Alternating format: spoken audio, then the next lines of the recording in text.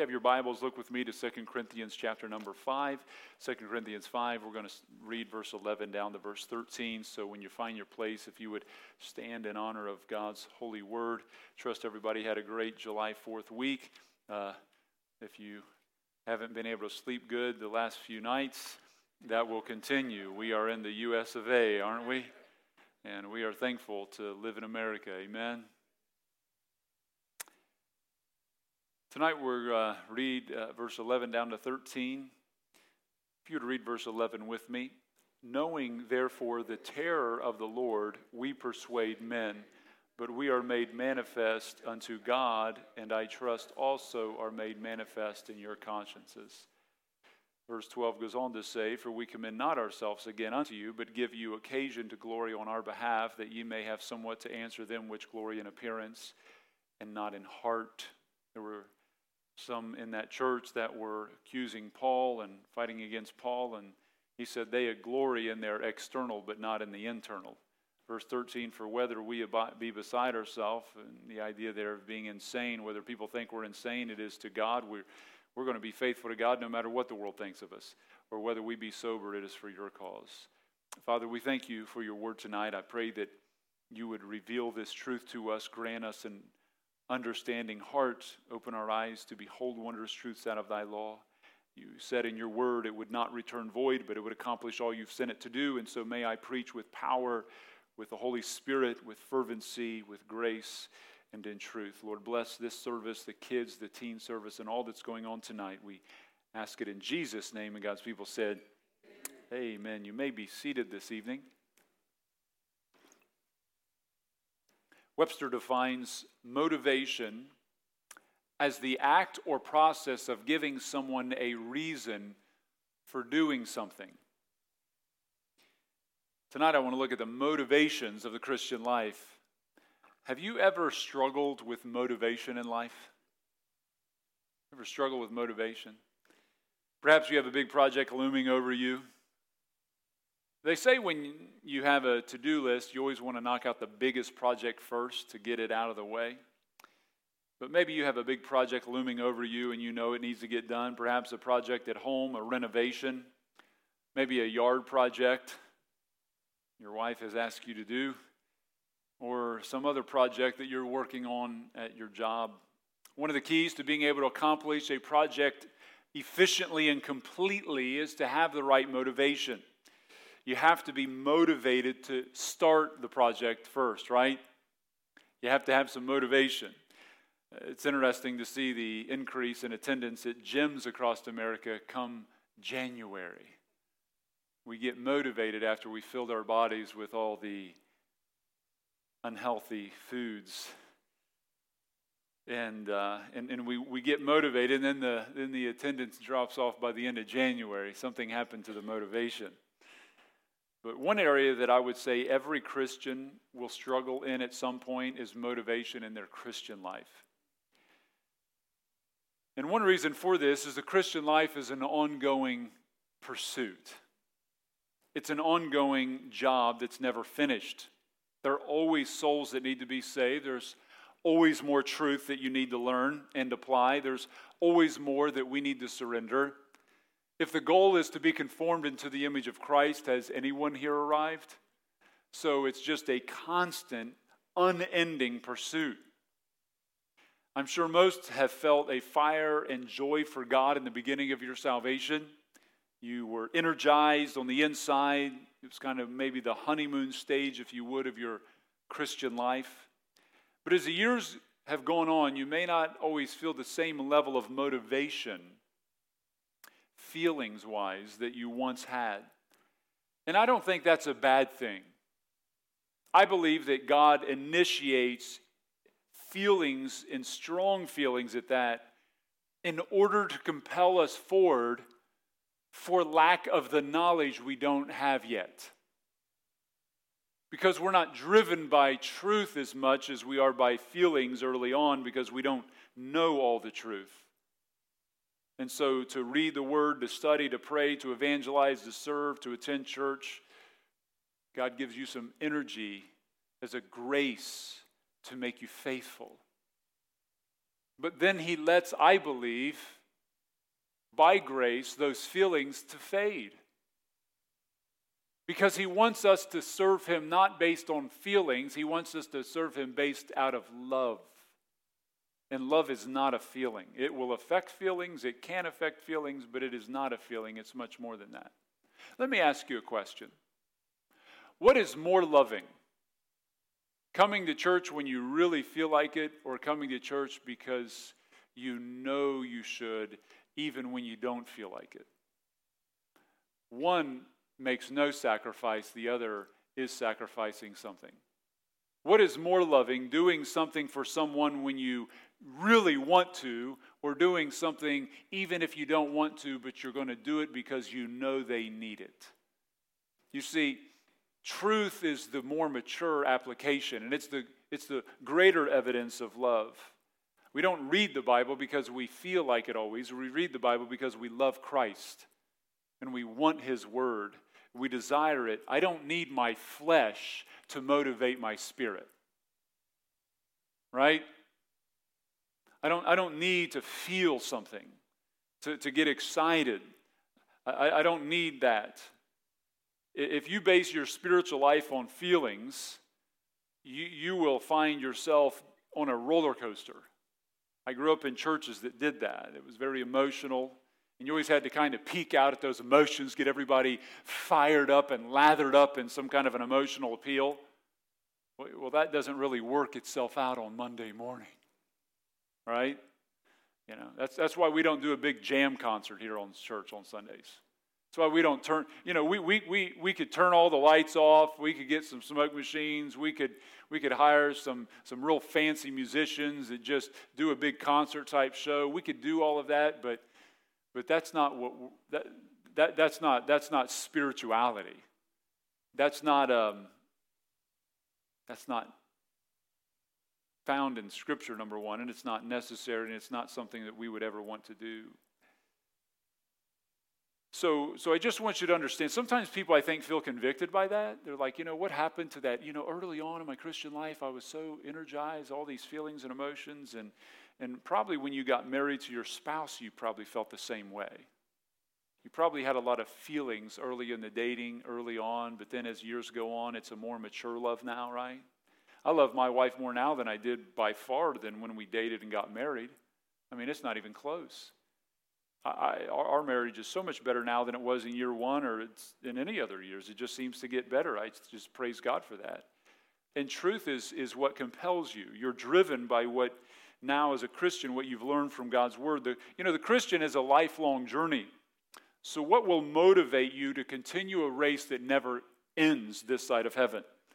And here in verse 11 through 21, the last section of this chapter, I believe that Paul gives us 4 primary motivations for the Christian life. And we're just going to look at one of them tonight. I thought I would get through 2, but I found out I may not even. I'm going to try to definitely get through 1 tonight. So, Paul is a great example for us because he didn't just start the race, but he finished it. I don't want to find motivation from someone who didn't cross the line. Paul got to the end of his life in 2 Timothy 4:7. He said, I fought a good fight. I finished my course. I've kept the faith. And I want to come to him and say, what did you do to cross the line? What kept you motivated? Is this resonating with anybody? Anybody know what I'm talking about where you're like, why don't I have the same? Okay, so we all experience this. I just want you to know that this is a process of maturity. You go from the 3 parts to what's known as personages: feelings, intellect, and the will. Feelings are the toddler part of a person. When you ask a 2-year-old why they did what they did, they're not going to say, I sat down and reasoned my options. There's 4 Tonka trucks in here, but that one's mine, and I just thought I sized him up, I could take him, so I punched him in the face and took his crackers as well. I mean, they don't reason that out. They just get emotional. And have you ever said this? I said some things I shouldn't have because you were emotional. You know, emotions can be great servants but horrible masters. They're made for the trailer, not the driver's seat. So we don't. If we don't want them on the driver's seat in our normal life, why would we want them in the driver's seat in our Christian life? Now, I do say this: Christianity should affect our emotions, right? I mean, we should get excited. Like we should get. It should stir us up because truth.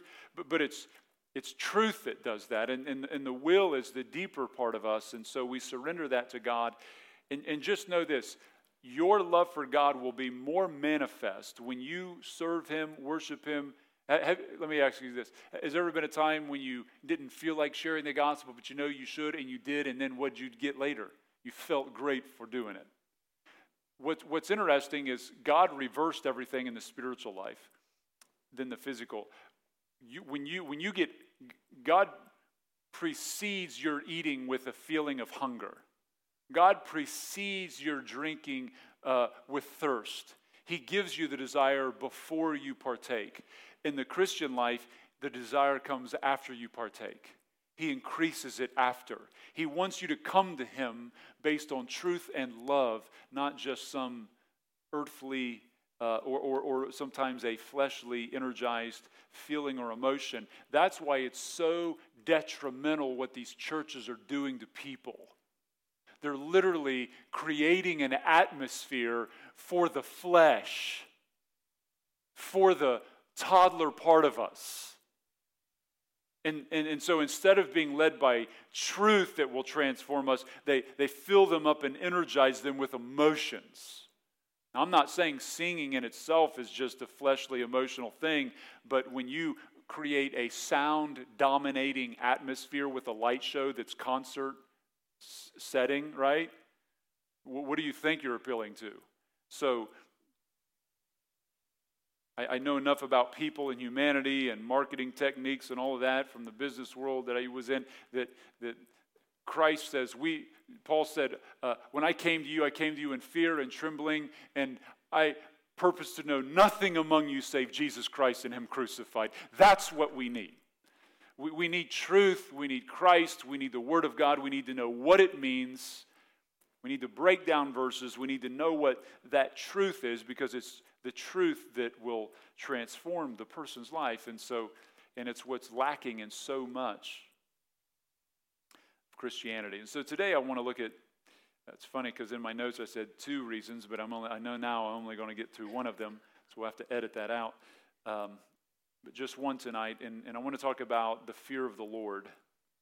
The fear of the Lord. And so much could be said about this, but one of the motivations for us living the Christian life is our fear of God.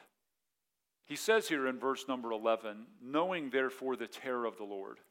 2 main words for knowing in the Greek, there's eido, E-I-D-O, and gnosko. Root for where we get the word gnostic, or to know. So eido is intuitive knowledge. It's more absolute, like I know this without a doubt. Gnosko is knowledge that's gained by experience. It's actually knowledge that increases. It's progressive. So what Paul says here is not gnosko, therefore. It's eido, therefore. What he's saying is, I know this intuitively. I know this without a doubt. This is full knowledge. And what did he fully know? He says, knowing therefore. Now, whenever you see the word therefore, you have to ask the question, what is it? Exactly. You guys are teaching me. So Paul had been speaking, leading up to this, about the incredible joy of looking into eternity with the anticipation to have a new body and being in the presence of the Lord. He was excited about that. 2 Corinthians 5:8, he said, we are confident, I say willing, rather to be absent from the body is to be present with the Lord. Okay. Verse 9, wherefore we labor that whether present or absent, we may be accepted of Him, or we want to be well-pleasing to God. Verse 10, let's read verse 10 together. For we must all appear before the judgment seat of Christ, that everyone may receive the things done in his body according to that he hath done, whether it be good or bad. The idea of bad there being good or worthless, worthy or worthless works. So one day, We will give an account of our life to God, to be examined for all that we've done, whether it was good or useful, acceptable or bad. That leads to verse 11. Knowing that day, I factually know without a doubt, we will stand before God and give an account of our life, knowing, therefore, the terror of the Lord. Absolute certainty of the judgment seat of Christ. Absolute certainty of a holy God examining our lives. Knowing for sure that's going to happen, it should stimulate a holy fear of God, which in turn will serve as a motivation for our Christian life. Let me ask you, how does the prospect of standing before the Lord, fully known before Him, examined and judged, affect your service to Him? How should it affect your faithfulness? Should the believer be able to face the judgment seat of Christ without a sense of fear? To have all your life in judgment before a holy God? Turn to Proverbs 1 with me. You can hold your place there in 2 Corinthians, but flipping back to Proverbs chapter number 1. Proverbs 1 is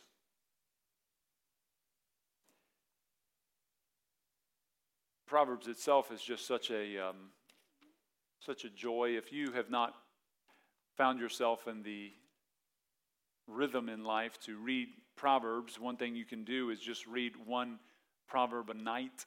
Read in the mornings, I always encourage, but then at night, on July 5th, read Proverbs 5. Tomorrow, read Proverbs 6. And you just read, there's 31 Proverbs, and just correlate that with the day. I want to talk here, secondly, about the priority of fearing God. Proverbs 1:7, let's read that verse together. He writes, "The fear of the Lord is the beginning of knowledge, but fools despise wisdom and instruction." Now, the word beginning there is a Hebrew word, reshith, and it can have one of two meanings. It means the beginning or the first step in a course of action, or secondly, the chief thing as the principal aspect or component of something. Like Proverbs 4:7 says, wisdom is the principal thing. Here in verse 7, not only is wisdom the beginning point, but he's saying it is the chief principle for one to live by. He's telling us the fear of the Lord is where you start, but you don't move away from the fear of the Lord as you grow. It is like a starting line you walk. It is not, I should say, like a starting line that you walk away from, but rather a teacher that you go through life learning from and continuing down the road with wisdom as both a companion and an instructor in your life. You know, plants need sun and rain to start life, so they need sun and rain to sustain life. So we both start with fearing God, and we are sustained with fearing God. The fear of the Lord is the beginning of knowledge. Knowledge here is not simply book knowledge. It refers to experiential and relational knowledge. So we are to fear the Lord, and that's how he launches this off. Now, what is the fear of the Lord? Thirdly, what is the fear of the Lord? The word fear in Hebrew is yaira. It speaks of standing in awe of, to cause astonishment and awe, to cause reverence or godly fear, to honor. In Scripture, it's defined as fear, exceedingly fearful, dreadful, fearfulness. It speaks of something or someone that's awesome and even terrifying, to whom you would pay reverence. And when you place the Lord as your object, it captures two key ideas. First of all, it is the idea of shrinking back in fear, and it's also drawing close in awe and adoration. Warren Wiersbe says, the fear of the Lord means reverence for God and respect for His word, a willingness to listen, and a promptness to obey Him. I like what A.W. Tozer said. He said, the fear of God is astonished reverence. Isn't that good? He said, I believe that the reverential fear of God mixed with love and fascination and astonishment and admiration and devotion is the most enjoyable state and the most satisfying emotion the human soul can know, end quote. Right fear of God is an awe and admiration which manifests itself in unflinching obedience. The word fear is used 42 times in the Old Testament, and it's used more times in the book of Proverbs than any book in the Old Testament. It travels like an artery, pumping life into the book of wisdom. You want to be wise? Fear God. You know the difference between wisdom and knowledge is having information. Wisdom is living it out. It's one thing to know the truth. It's another thing to know how to apply it. Just some things that Proverbs says about the fear of the Lord. It's used 14 times in the book of Proverbs. It tells us it's the beginning of knowledge in chapter 1. It tells us wisdom or the fear of the Lord is rejected by those who hate knowledge. It is where you find the knowledge of God. It causes you to hate sin. It causes you to depart from evil.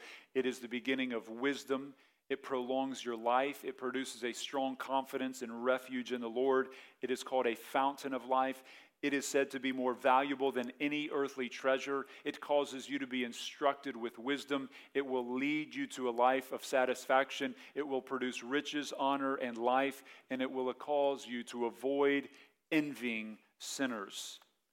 Now, in 2 Corinthians 5, verse 11, Paul uses the Greek word phobos, where we get the word phobia. It's used 6 times in 2 Corinthians. And this fear, God has designed with the capacity to, the phobia, I should say, is it's not a fear that like God is going to hurt you, that you know, like a trembling in fear of like someone abusing you. It's an amazement of God. It's a silent awe. You're struck in your soul at the greatness of God. Anybody here been to the Grand Canyons? You know, there's a feeling of like, man, don't get too close to the edge, but man, I just want to look at how awesome. But boy, that's so fearful how huge that is. I mean, but boy, just step forward and you stand there in this unsettledness, right? And there's a fear of the awesomeness of the setting. And before God, friends, there is this trembling of the greatness of a holy God, but there's a desire to draw near. I mean, the fear of the Lord caused Isaiah to fall down and say, I'm a man of unclean lips. And he trembled before God, but then he rose up and said, Lord, here am I, send me. It's both shrinking back and coming near. William Barclay writes, phobos is not the fear of trembling of the slave cringing before the master, nor fear and trembling at the prospect of punishment. It comes from 2 things. It comes first from a sense of our own creatureliness and our own powerlessness to deal with life triumphantly. That is to say, it is not the fear of trembling which drives us to hide from God, but the fear of trembling which drives us to seek Him. And the certainty that without His help we cannot effectively face life. It comes second from a horror of grieving God. When we really love a person, such as God, we are not afraid of what He may do to us. We are afraid of what we may do to Him. We don't want to violate Him with our sin. Now, in a spirit of humility and dependency upon God is also a way that Paul reflected this phobos. In 1 Corinthians 2:3, he said, I was with you in weakness and in fear. I had a humble spirit about me. 2 Corinthians 7:1 says that this kind of fear promotes a holy life. It says, having therefore these promises, dearly beloved, let us cleanse ourselves from all filthiness of the flesh and spirit. What's the last part of that verse say? Perfecting holiness in the fear of God. You fear Him, and it drives you to live a holy life. Fear refers to, in 2 Corinthians 7:1, it's used in how the Corinthians would receive his letter. He said, I feared how you might receive this. Not that he was fearing that they would be offended, but that they would take it in a way that would hurt them. You ever have to deal with somebody and you're not afraid to tell them the truth, you're just afraid how they might receive it? Fear was foundational for the church to follow Paul's guidance in 2 Corinthians 7:15. In Acts 9:31, it says, then the churches had rest throughout all Judea and Galilee and Samaria and were edified, walking in the fear of the Lord and the comfort of the Holy Ghost. Isn't that interesting? The fear of God and the comfort of God are joined together.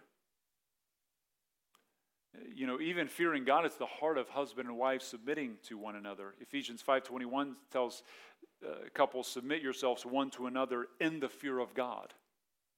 Why should a husband submit to loving his wife right, and a wife submit to reverencing and respecting and honoring his headship in the home? Because they fear God. It's vertical that fleshes itself out in horizontal relations. Now we see that what the fear of God is. Why is the fear of God called the starting point back in Proverbs 1:7? Because it says in verse 7, the fear of the Lord is the beginning of the knowledge. And later in Proverbs it said it's the beginning of wisdom. You need to understand that God has designed mankind with the capacity to experience powerful emotions, feelings, and one of those is fear. You know, fear is very powerful. People can be said to be paralyzed by fear. Different people speak about phobias they deal with. Anybody here scared of spiders? Raise your hand. Raise your hand if you're scared of snakes. Okay, there's a lot of us. Yeah. I'll never forget, I lived way out in the country when I helped my brother start a church years ago. We was in Chillicothe, but I lived out in Frankfurt. And I mean, we were back at back gravel road. I mean, spiders got like this big. Everything was like bigger, you know. I'm like, where do they grow these things, you know? I'm like beating this thing, attacking us. You know, I'll never forget one night she woke me up. She said, there's somebody breaking in the house. And I go running through the house. I don't even know what I'm doing. I'd probably get shot. I just run through the house. And there was a raccoon. I mean, this raccoon was as big as me. Actually, she woke me up. She said, there's something running through the house. But it wasn't in the house. It was at the front door. I opened the door. I am not lying. This raccoon is a monster. It's literally, I opened the door, and it's just me in a window there, and it looks at me, has a bag of chips, and it just goes right back to it. I'm like a foot away. I'm like, are you kidding me? I mean, this thing's like, what are you looking at? Go back to bed. You know? But I'll never forget, my wife doesn't like snakes, and the house we had there, it used to be an old cabin. It was built into a house. It was kind of an older, rougher house. But there was a snake that got in the house, and it had gotten into a wall. Yeah, it was halfway into the wall. So she comes screaming. I did bloody murder, and I come and run in the kitchen. She's like, there's a snake in the closet. And that snake was about this long. I mean, it's like this long. It's like 3 feet long, and it was a fat one, and it was halfway into the wall. And we had just watched a movie or show. It was a show about like an invasion of snakes, and they got in walls. I love to terrorize my wife with shows like that. So she's like, no, don't watch it. I'm like, this is great. Just watch this next part. She's like, and then she's hearing stuff in the walls. And all I could think of is like, this is coming back around on me. This, like 2 weeks later. And I thought, if I don't grab the snake, I will not be able to live in this house because there would be a snake in the wall, and I would just continue on, just as a grunt guy. But I know she wouldn't be comfortable. So I had to watch Steve Irwin enough to know how to handle this situation. I was like, back up, babe, we're gonna get real here. I just reached out and grabbed it, man, and just pulled that thing and wrangled it out and took it outside and. Say, what did you do? Don't worry about it. We took care of it. I don't need any letters in the mail about a snake-loving person, and took care of business. But we have these phobias, and I can tell you, people can be paralyzed by fear. I was talking to somebody the other day. I won't mention their name, Chris, but they were up on one of these things where it's like hundreds of feet up, and it was a glass. It was like a glass thing you walk out on.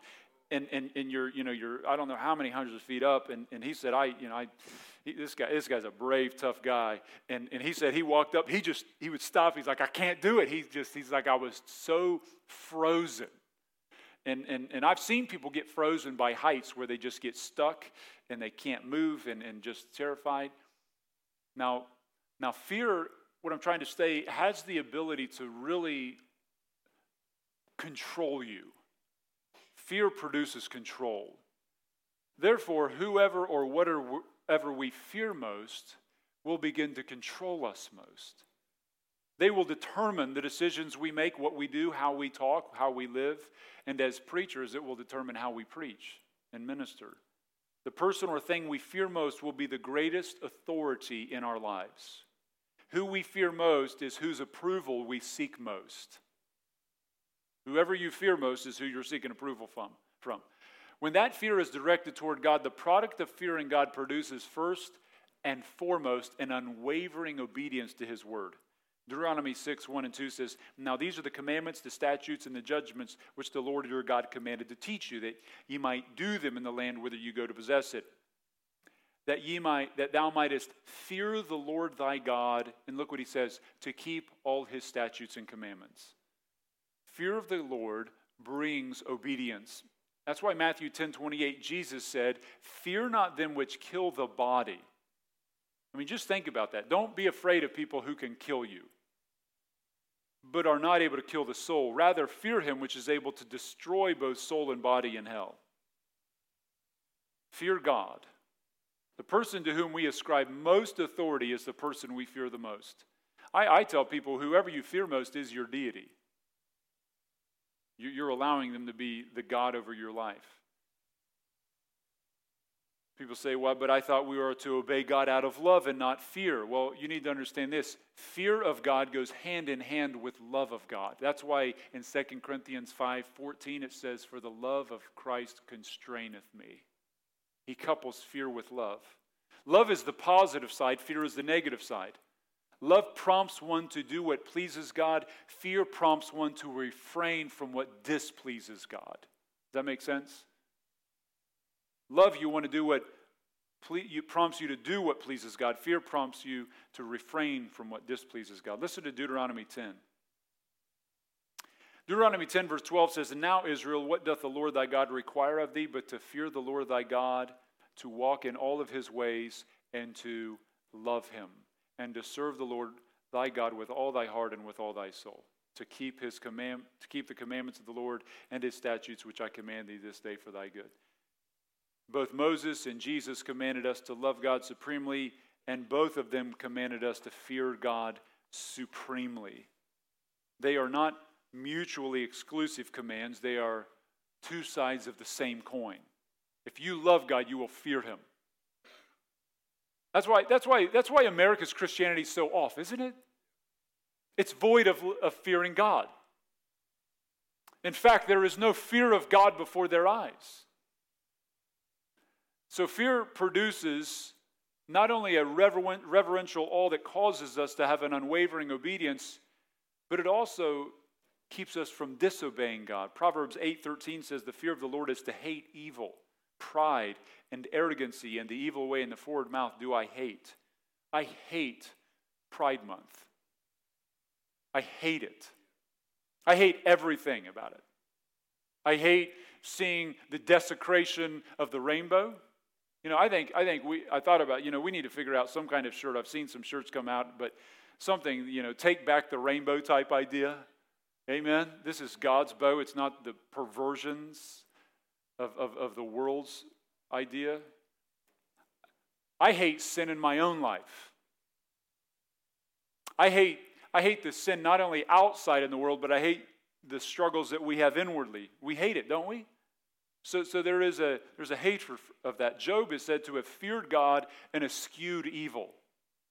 Puritan Thomas Watson said, "As the embankments keep out the water, so the fear of the Lord keeps out uncleanness."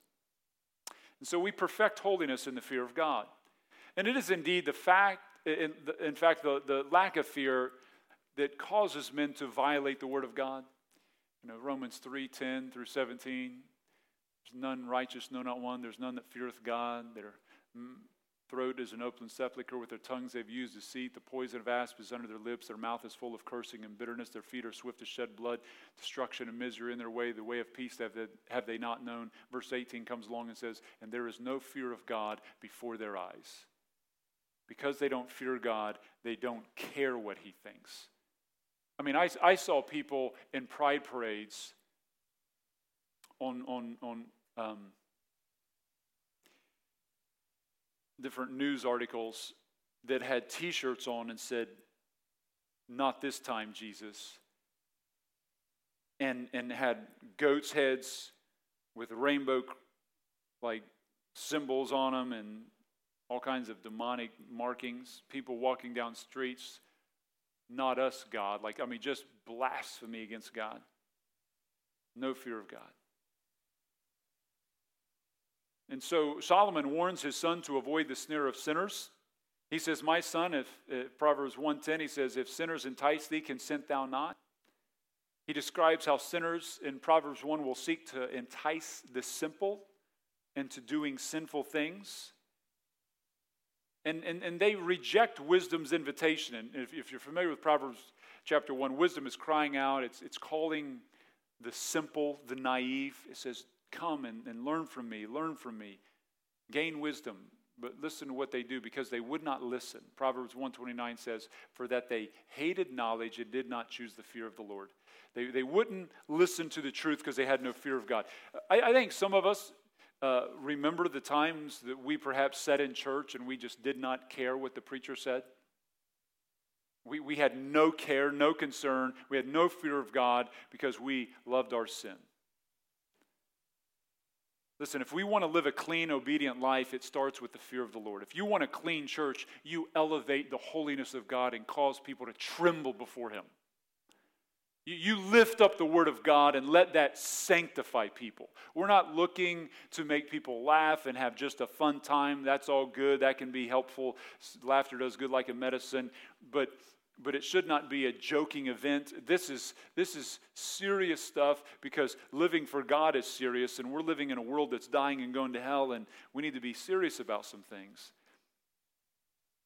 And you know, God will bring some stuff into our life to test us, to challenge us, to reveal His fear to us. I mean, you read Exodus 8, chapter 20. God came down and set the mountain ablaze, and billows of fire and smoke and lightning. The people were scared to death. Exodus 20:18, it says, "God has come to prove you that His fear may be before your faces, that you sin not." And then He gave them the 10 Commandments. Actually, at that time, yeah. In the early church, when the first major sin came into the church, it was someone lying. In Acts 5. You know what God did? He killed the man and his wife. They dropped dead in the church. The loving Lord Jesus killed them both. Slew them in the church.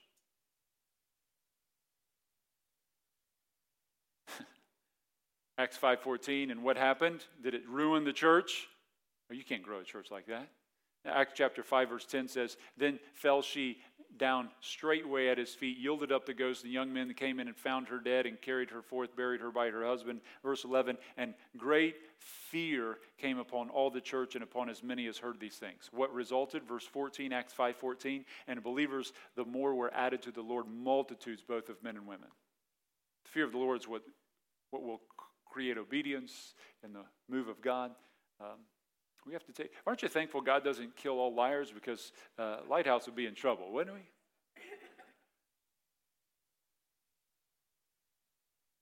But there is a law of firsts in the Bible, and God wants us to know that's how He feels about it. We need to take things serious, don't we? And so let's look lastly, number 5. I think it's the last point I have. The outcome of fearing God. This goes back, flip back with me to 1 Corinthians, 2 Corinthians 5. 2 Corinthians 5:11. "So knowing therefore the terror of the Lord," knowing therefore the fear, the phobos of the Lord, what did it cause Paul to do? It caused him to persuade men.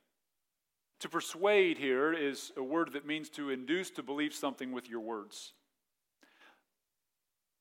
Paul knew without a doubt man would stand before a holy God, give account of their life, and it prompted him to persuade men to fear God. Be prepared for that day. Fear should motivate our evangelism. That's why 1 Peter 3:15 says, sanctify the Lord in your hearts, be ready always to give an answer with meekness and fear. God knows our fear. And in verse 11, he goes on and says, we persuade men, but we are made manifest unto God. The meaning of this is that all of our motives are known to God. He sees the inner man. Like he knows why I do what I do. Now, Paul highlights this because he needed to counteract some of the accusations that have come against him. He was being attacked by false apostles at the church at Corinth. They accused him of ministering in the flesh. They accused him of being a liar. They accused him of being a deceiver. They accused him of seeking personal glory. There were some false apostles and false teachers that were assaulting Paul. And so he says, you know what? I minister in the fear of God, and God knows me. I am manifested to him. He knows me. And Paul had to constantly defend his own apostleship to the church. And the reason being is he was writing scripture to them. They were learning the word of God from him. And he was basically defending them by defending himself. There is a time to defend yourself. And he did that.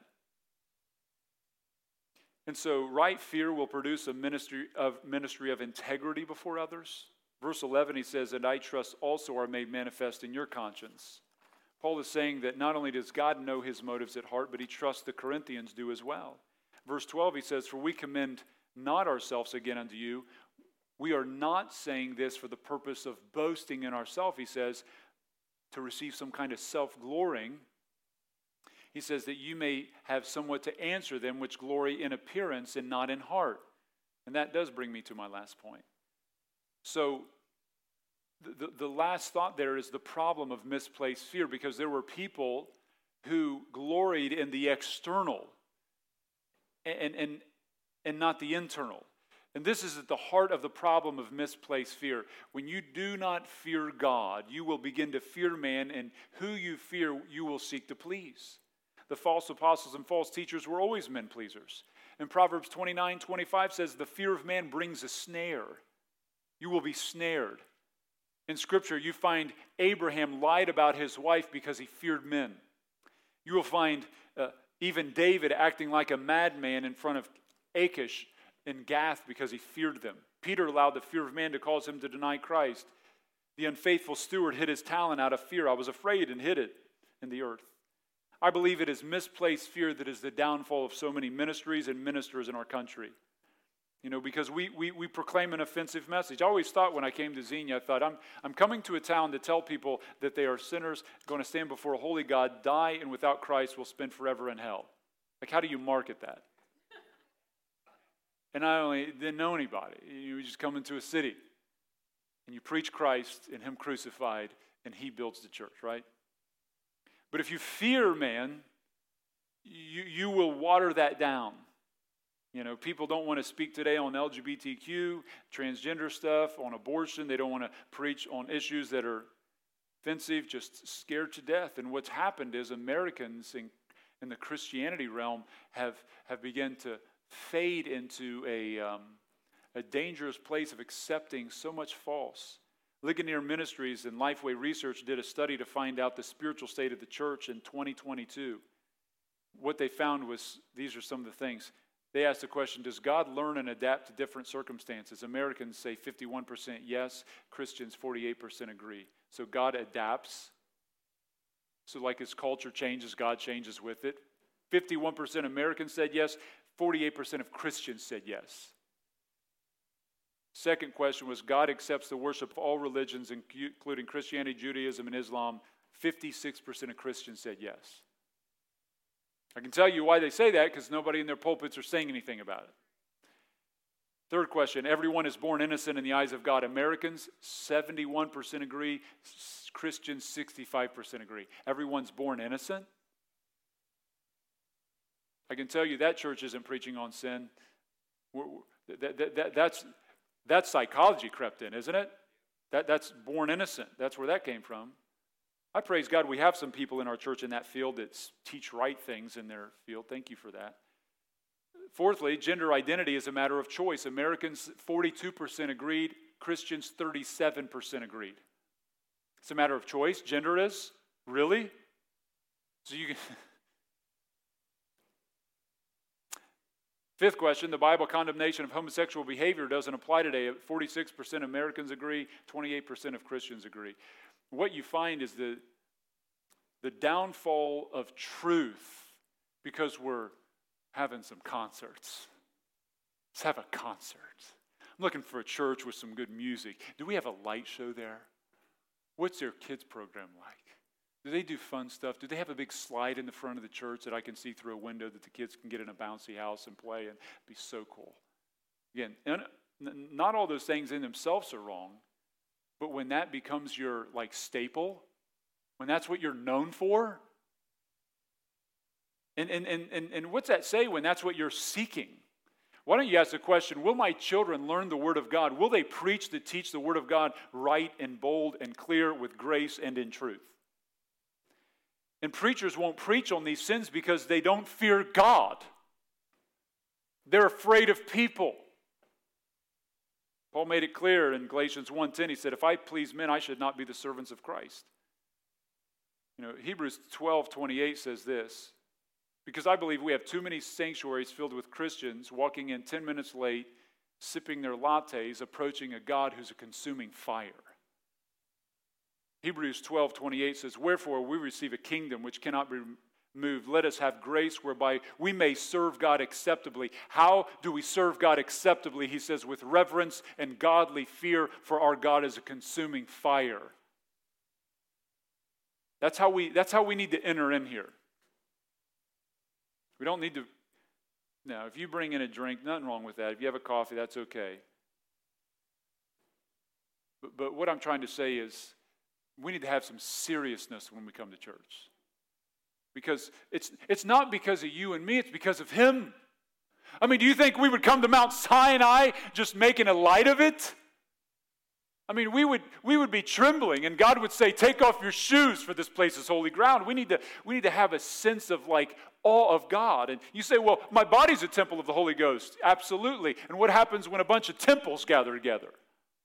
Right? The church comes together. We should designate at least a place and a time where we say, God, let me stand in awe of you. This is Psalms 4:4. Stand in awe and sin not. Commune with your heart on your bed. Be still.